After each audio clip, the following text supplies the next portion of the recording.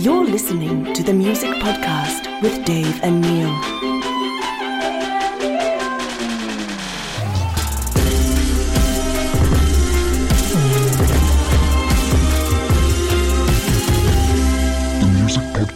With Dave and Neil. Hello everyone, welcome to the Music Podcast with Dave and Neil. G'day, how are we all? Well, they're not going to respond to me. Well, they might if they wanted to.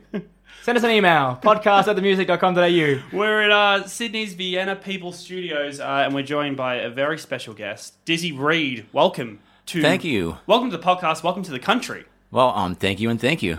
We apologise for the weather today. I know that Sydney paints a picture of it being sort of beautiful and sunny all the time, and it is a bit rainy. You know, I've spent enough time here in Sydney. I know. I remember one time I walked about 8 blocks to go to Woolworths to get some groceries, and I came out and there was a downpour.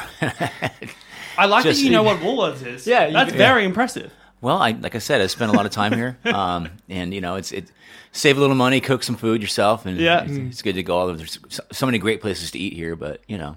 And you said you've been here since Sunday night, right? I got in Sunday night, yeah. Okay, there's jet lag.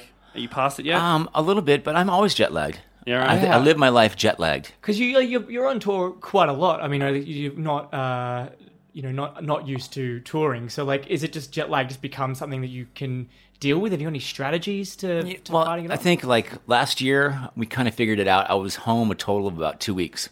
Oh wow! So it's you know, it was out with Guns N' Roses, and then I have another band called Hookers and Blow that I tour with whenever we can. And now I'm doing stuff like this too. So yeah. Do you ever kind of get done with traveling, or is it just sort of like you're just living the dream? It's part of what I do. It's part of my work, my job. You know, it's probably the hardest part about doing what I do in what we do is traveling. I think, sure. Especially at this age, I'm not a young man anymore. Yeah. But I can't complain. You know, we get to see the world and play music and meet and play for all the great music fans that are all over the world. It's fantastic. It's a great job. It's a good gig. Living the best life, absolutely. Yeah. Have you got a favorite city? Like, I mean, you've probably seen more of the world than everyone in the studio combined. Yeah. Tourist destinations. What should we check out? I can't name one. I mean, I was born in Chicago, so I like, it's always great to go back there. I grew up in Denver. It's great to go back there. I love Sydney, London. But there's so many great cities. Paris, they're all Tokyo. Every city has its own cool vibe, and but they all have one thing in common: they like rock and roll music. Yeah, it's pretty incredible as well because you are here to promote your debut album, Rock and Roll Ain't Easy. That's right. How does it feel, for the career you've had to just be releasing your debut solo album right now? It's definitely it's a new experience for me for sure. I've been involved with the release of other records that bands that I played with, especially GNR and the Dead Daisies, but this is a new experience, and it's very exciting. It's taken 10 years for this thing to come out, so it's a bit of a relief.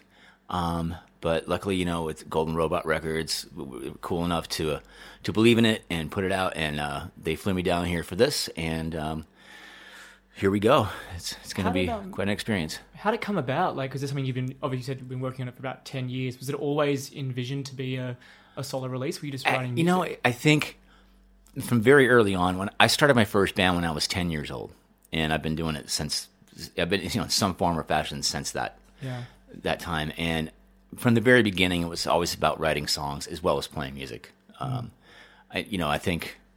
Luckily, some of those early songs that will never be heard. But who knows? Maybe I don't know.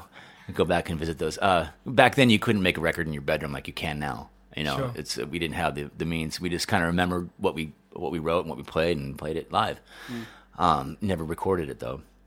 But fast forward, it's like about I guess it was about 10, 11 years ago, whatever. I had some songs in my head and they needed to get out, basically. And so I made some demos. I played them for some friends, in particular Del James, who co-produced this record with me, and Richard Fortis, who played on a lot of the songs, played guitar on a lot, and my friend Mike Duda played bass on a lot of the songs. And they said, you need to record this for real, And so we managed to get some studio time, and it got a little complicated after that. There was some issues with the studio and, the usual stuff. It basically comes down to money, Sure. unfortunately. But I never gave up. I never gave up hope. I kind of gave up at certain points in time, I guess. I was just like, I don't know how I'm going to make this happen. But plus I was just, I got really busy with Guns N' Roses. And I actually, at the time, I was out with a Psychedelic Furs when we started doing that. And then, got busy with Guns again, and then the Dead Daisies, and now with GNR is definitely taking up most of my time now. But it's weird. Things happen. Things started falling into place. I finally acquired the masters, and then I needed someone to mix it. And that was a whole other thing. It's like just trying to find someone who could mix it, but that was affordable. And because I didn't want to spend a lot of money on it. Yeah, sure. And then so this my friend Harry Ostrom, who was playing bass for me at the time, because I was actually out playing some of these songs live, doing one-off weekend shows and stuff. And he was in a band with this guy named Jason Mazilis, who ended up mixing the record because he wanted to do that, and it all fell into place. And then I started shopping it around, and Golden Robot Records heard it, and they were into it, man. And so here we are. Sick. It's pretty incredible that we talk about that because, you mentioned that GNR's been taking up most of your time. You guys have spent the last 12 months plus doing stadium shows around the world. Yep. Solo, you've been working on this, Slash produces horror films. Axel's been doing AC/DC stuff. How do you guys manage to do GNR and then just go, you know what, I'm just going to fuck off for a little bit, do what I need to do, and then we'll come back, we'll be fine? You know what? When schedule permits, Guns N' Roses is my first priority, obviously, and when schedule permits, and if I can get away and if it's cool with them, I'm gonna, I'll do it. I just like to keep working. I feel like if I'm sitting at home, I'm doing nothing. I don't know. I mean, I like to get in a few rounds of golf now and then, and at some point, I will. My wife is gonna say, "Look, you need to just chill and take a week off and stuff, and not think about. Don't sit at the piano. Don't pick up a guitar. Just relax." And probably after this, as a matter of fact, when I get home, I think we've already had it. We pencil that in, relax for 2 weeks. Yeah. And just going to go golf and do nothing. At the house. Having said that, I'll probably get a call and have to be in the recording studio somewhere or something. Because GNR are back on tour in July? I think it's June, possibly. Yeah, in Europe, right? Actually, I'm the last to know, so... Great. You guys so call the day off before. They're like, "Hey, clear your schedule. We're going." I was just working off the GNR website. It might be not up to date. I think the first show is like the first part of June. Okay. I think in Berlin or something like that. As far as I know, yeah. And you are playing this weekend, actually. So if you listen to the podcast post Sunday. Yep, post Sunday. Yeah, okay. So you're playing at Frankie's Pizza on Sunday night. Have you been to Frankie's before? You know what? When I go out in Sydney, that's where I go. Yeah, really? Absolutely. It's the place, man. It's like a time warp, kind of. And I think they have the Guns N' Roses pinball machine there. Yeah, they do. Yeah. So that's where I go. And last time I went there, I was actually in town for a while. I was with the Dead Daisies. We were recording the Revolution record, and.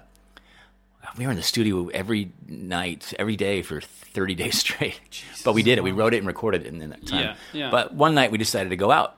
They were doing a Thin Lizzy tribute down there. And I'd been there before, but I never... anyway, I was with Marco Mendoza, and he was going to get up and play, and he said, "You should come up and play a song too." So they made the mistake of showing me that secret bar behind the stage.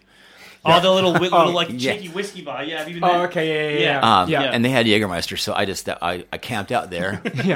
And then I got up on stage and sang. Yeah. I don't remember. But, so wait, when you go to Frankie's, do you just stay in the whiskey room, or do you just hang out by the GNR pinball machine? I start with the pizza and then move my way slowly in. I don't. I kind of avoid the GNR pinball machine. Actually, sometimes I get a slice of pizza. Yeah. The pizza is great. It's like sometimes I'll go literally you don't associate just Frankie's for the with the pizza because it's just like, it's cool live band, it's rock music, but then it's like, pizza's fucking delicious. Yeah, you can just go there for dinner, and then it's good. And you know what? It sounds great in there, and the band's great, and I'm really looking forward to it, man. It's going to be a blast. Yeah. Was this a venue that you picked especially knowing that you were going to sort of premiere this music here, or was it something the promoters kind of pushed? I got the label set it all up for me. They're based out of here, and so the physical release is coming out here first, digitally worldwide. So it just made sense to have me come down here to do the promotion for it and to launch. And Golden Robot Records taking care of that. And thanks to them, it's going to be a great week. Is there a specific way to prep for these type of gigs? I mean, Frankie's Pizza is obviously this really cool live venue. Yeah. But, super intimate as well. Super intimate compared to these GNR shows where you're playing in stadiums. Do you approach these gigs differently, or is it just as a stage and go play? Before I came down here, I did I have a band called Hookers and Blow, and we're just a cover band mainly, but we started doing some of my songs as well off this record, and we got a bus and we did about 2.5 weeks, 18 shows in a row across the states. Wow. And it was all clubs. So that's how you prep for something like this. Yeah, sure. So now you're ready. And the bus was fantastic. If you should look it up online, there's some great pictures. We had it wrapped and with our logo, which is in a cocaine font, which I invented. Great. What does cocaine font look like? Like sans serif or serif? Where do we start? So if you had some cocaine and you were spelling out Hookers and Blow on a mirror. Oh, perfect. That's what okay, yeah. good. I see. Yeah. I'll do that when I get home. Not that I do cocaine. No. Yeah, we don't endorse that. No. Well, I don't know. What are we allowed to say? We have no rules. Well, we got the bus wrapped and we hit the States. Yeah. And and then I'll be rehearsing here in the next couple of days and we'll get it all hammered out and it's gonna be a blast. Yeah. Can't wait. I mean, this is probably the last question you want to hear after reaching this point of 10 years, finally releasing this album. But because it has been such a long process, has there been sort of a second album gestating in the background in the meanwhile? Yes, it is gestating, as a matter of fact. Yeah. Good word, gestating. It's happening. Yes, I have lots and lots of ideas that are just kind of sitting there. A lot of them are mostly unfinished, but I haven't had the sort of inspiration to finish them because I wanted to get this record out first. Now that that's done, I'll have the inspiration now to go in and tidy things up, and there'll be another record for sure if they'll have me. How does the sound kind of shift for you? I mean, again, the first record was gestating for so long. Do you sort of feel like you're leaping forward, over the decades with your sound, or is it kind of? I think it's more of a timeless thing, I guess. Sure. I don't know. It still stands up. I think. Totally. I think they're good songs, and a good song, it doesn't matter whatever format it's in. If you can sit down and play it on the piano or play it on an acoustic guitar and sing it, then it's a good song. So there were some great performances. There's so many great musicians on the record that came in and wanted to be a part of it. And it's not like it was sort of a band. There's just a whole bunch of people came in, and Del and myself, we sort of said, okay, let's get so and so on this song and so on that song, and worked it all out. And it turned out great in that way. So we captured some great performances, and we wanted to do it in sort of a old school sort of live situation, in a room, to tape and then transfer it to digital, and it turned out really cool. Similar to how the Dead Daisies came together, like a super group of musicians, are there people that you still aspire to work with or collaborate with?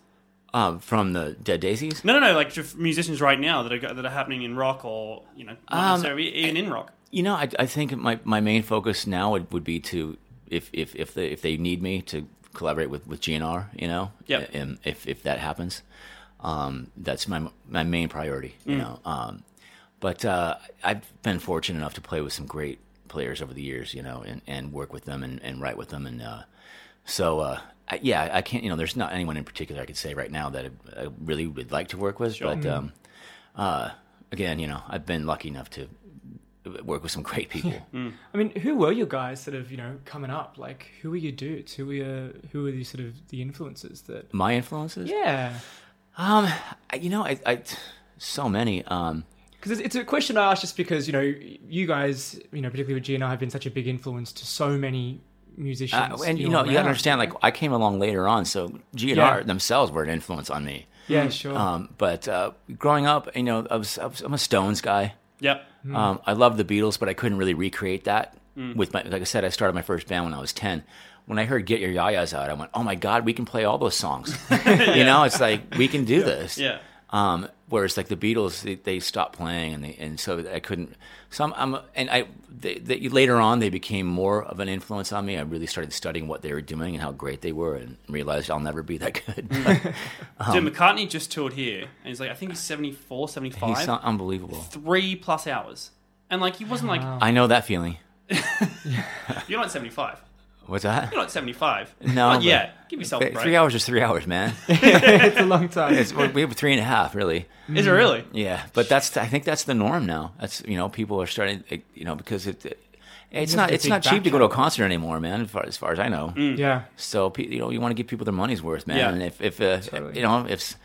if Springsteen's doing it, then I guess you got to do it. And Yeah. McCartney's doing it, and then pretty soon everyone will be playing 5, Yeah, I think 6, as far as 7. like Australian concerts go, like I know McCartney did it. I know Foo Fighters were just here. They did 3 hours. You guys played 3 hours when you were here. Wow. You can only play as long as your back catalogue was. Like I saw Nick Cave last year, and he was also doing a crazy long set. It's because you've got the albums, you've got the songs. Yeah, to The play, Cure and did you've it got- as well. Oh, It's man. like The Cure have like 20 albums. Like I love Nick Cave. He's amazing. Oh, he's Yeah. rad, and he was like just like watching him was just sort of blew my mind that he could still be at that level, bringing the rock that hard. Yeah. After all this time. That's great.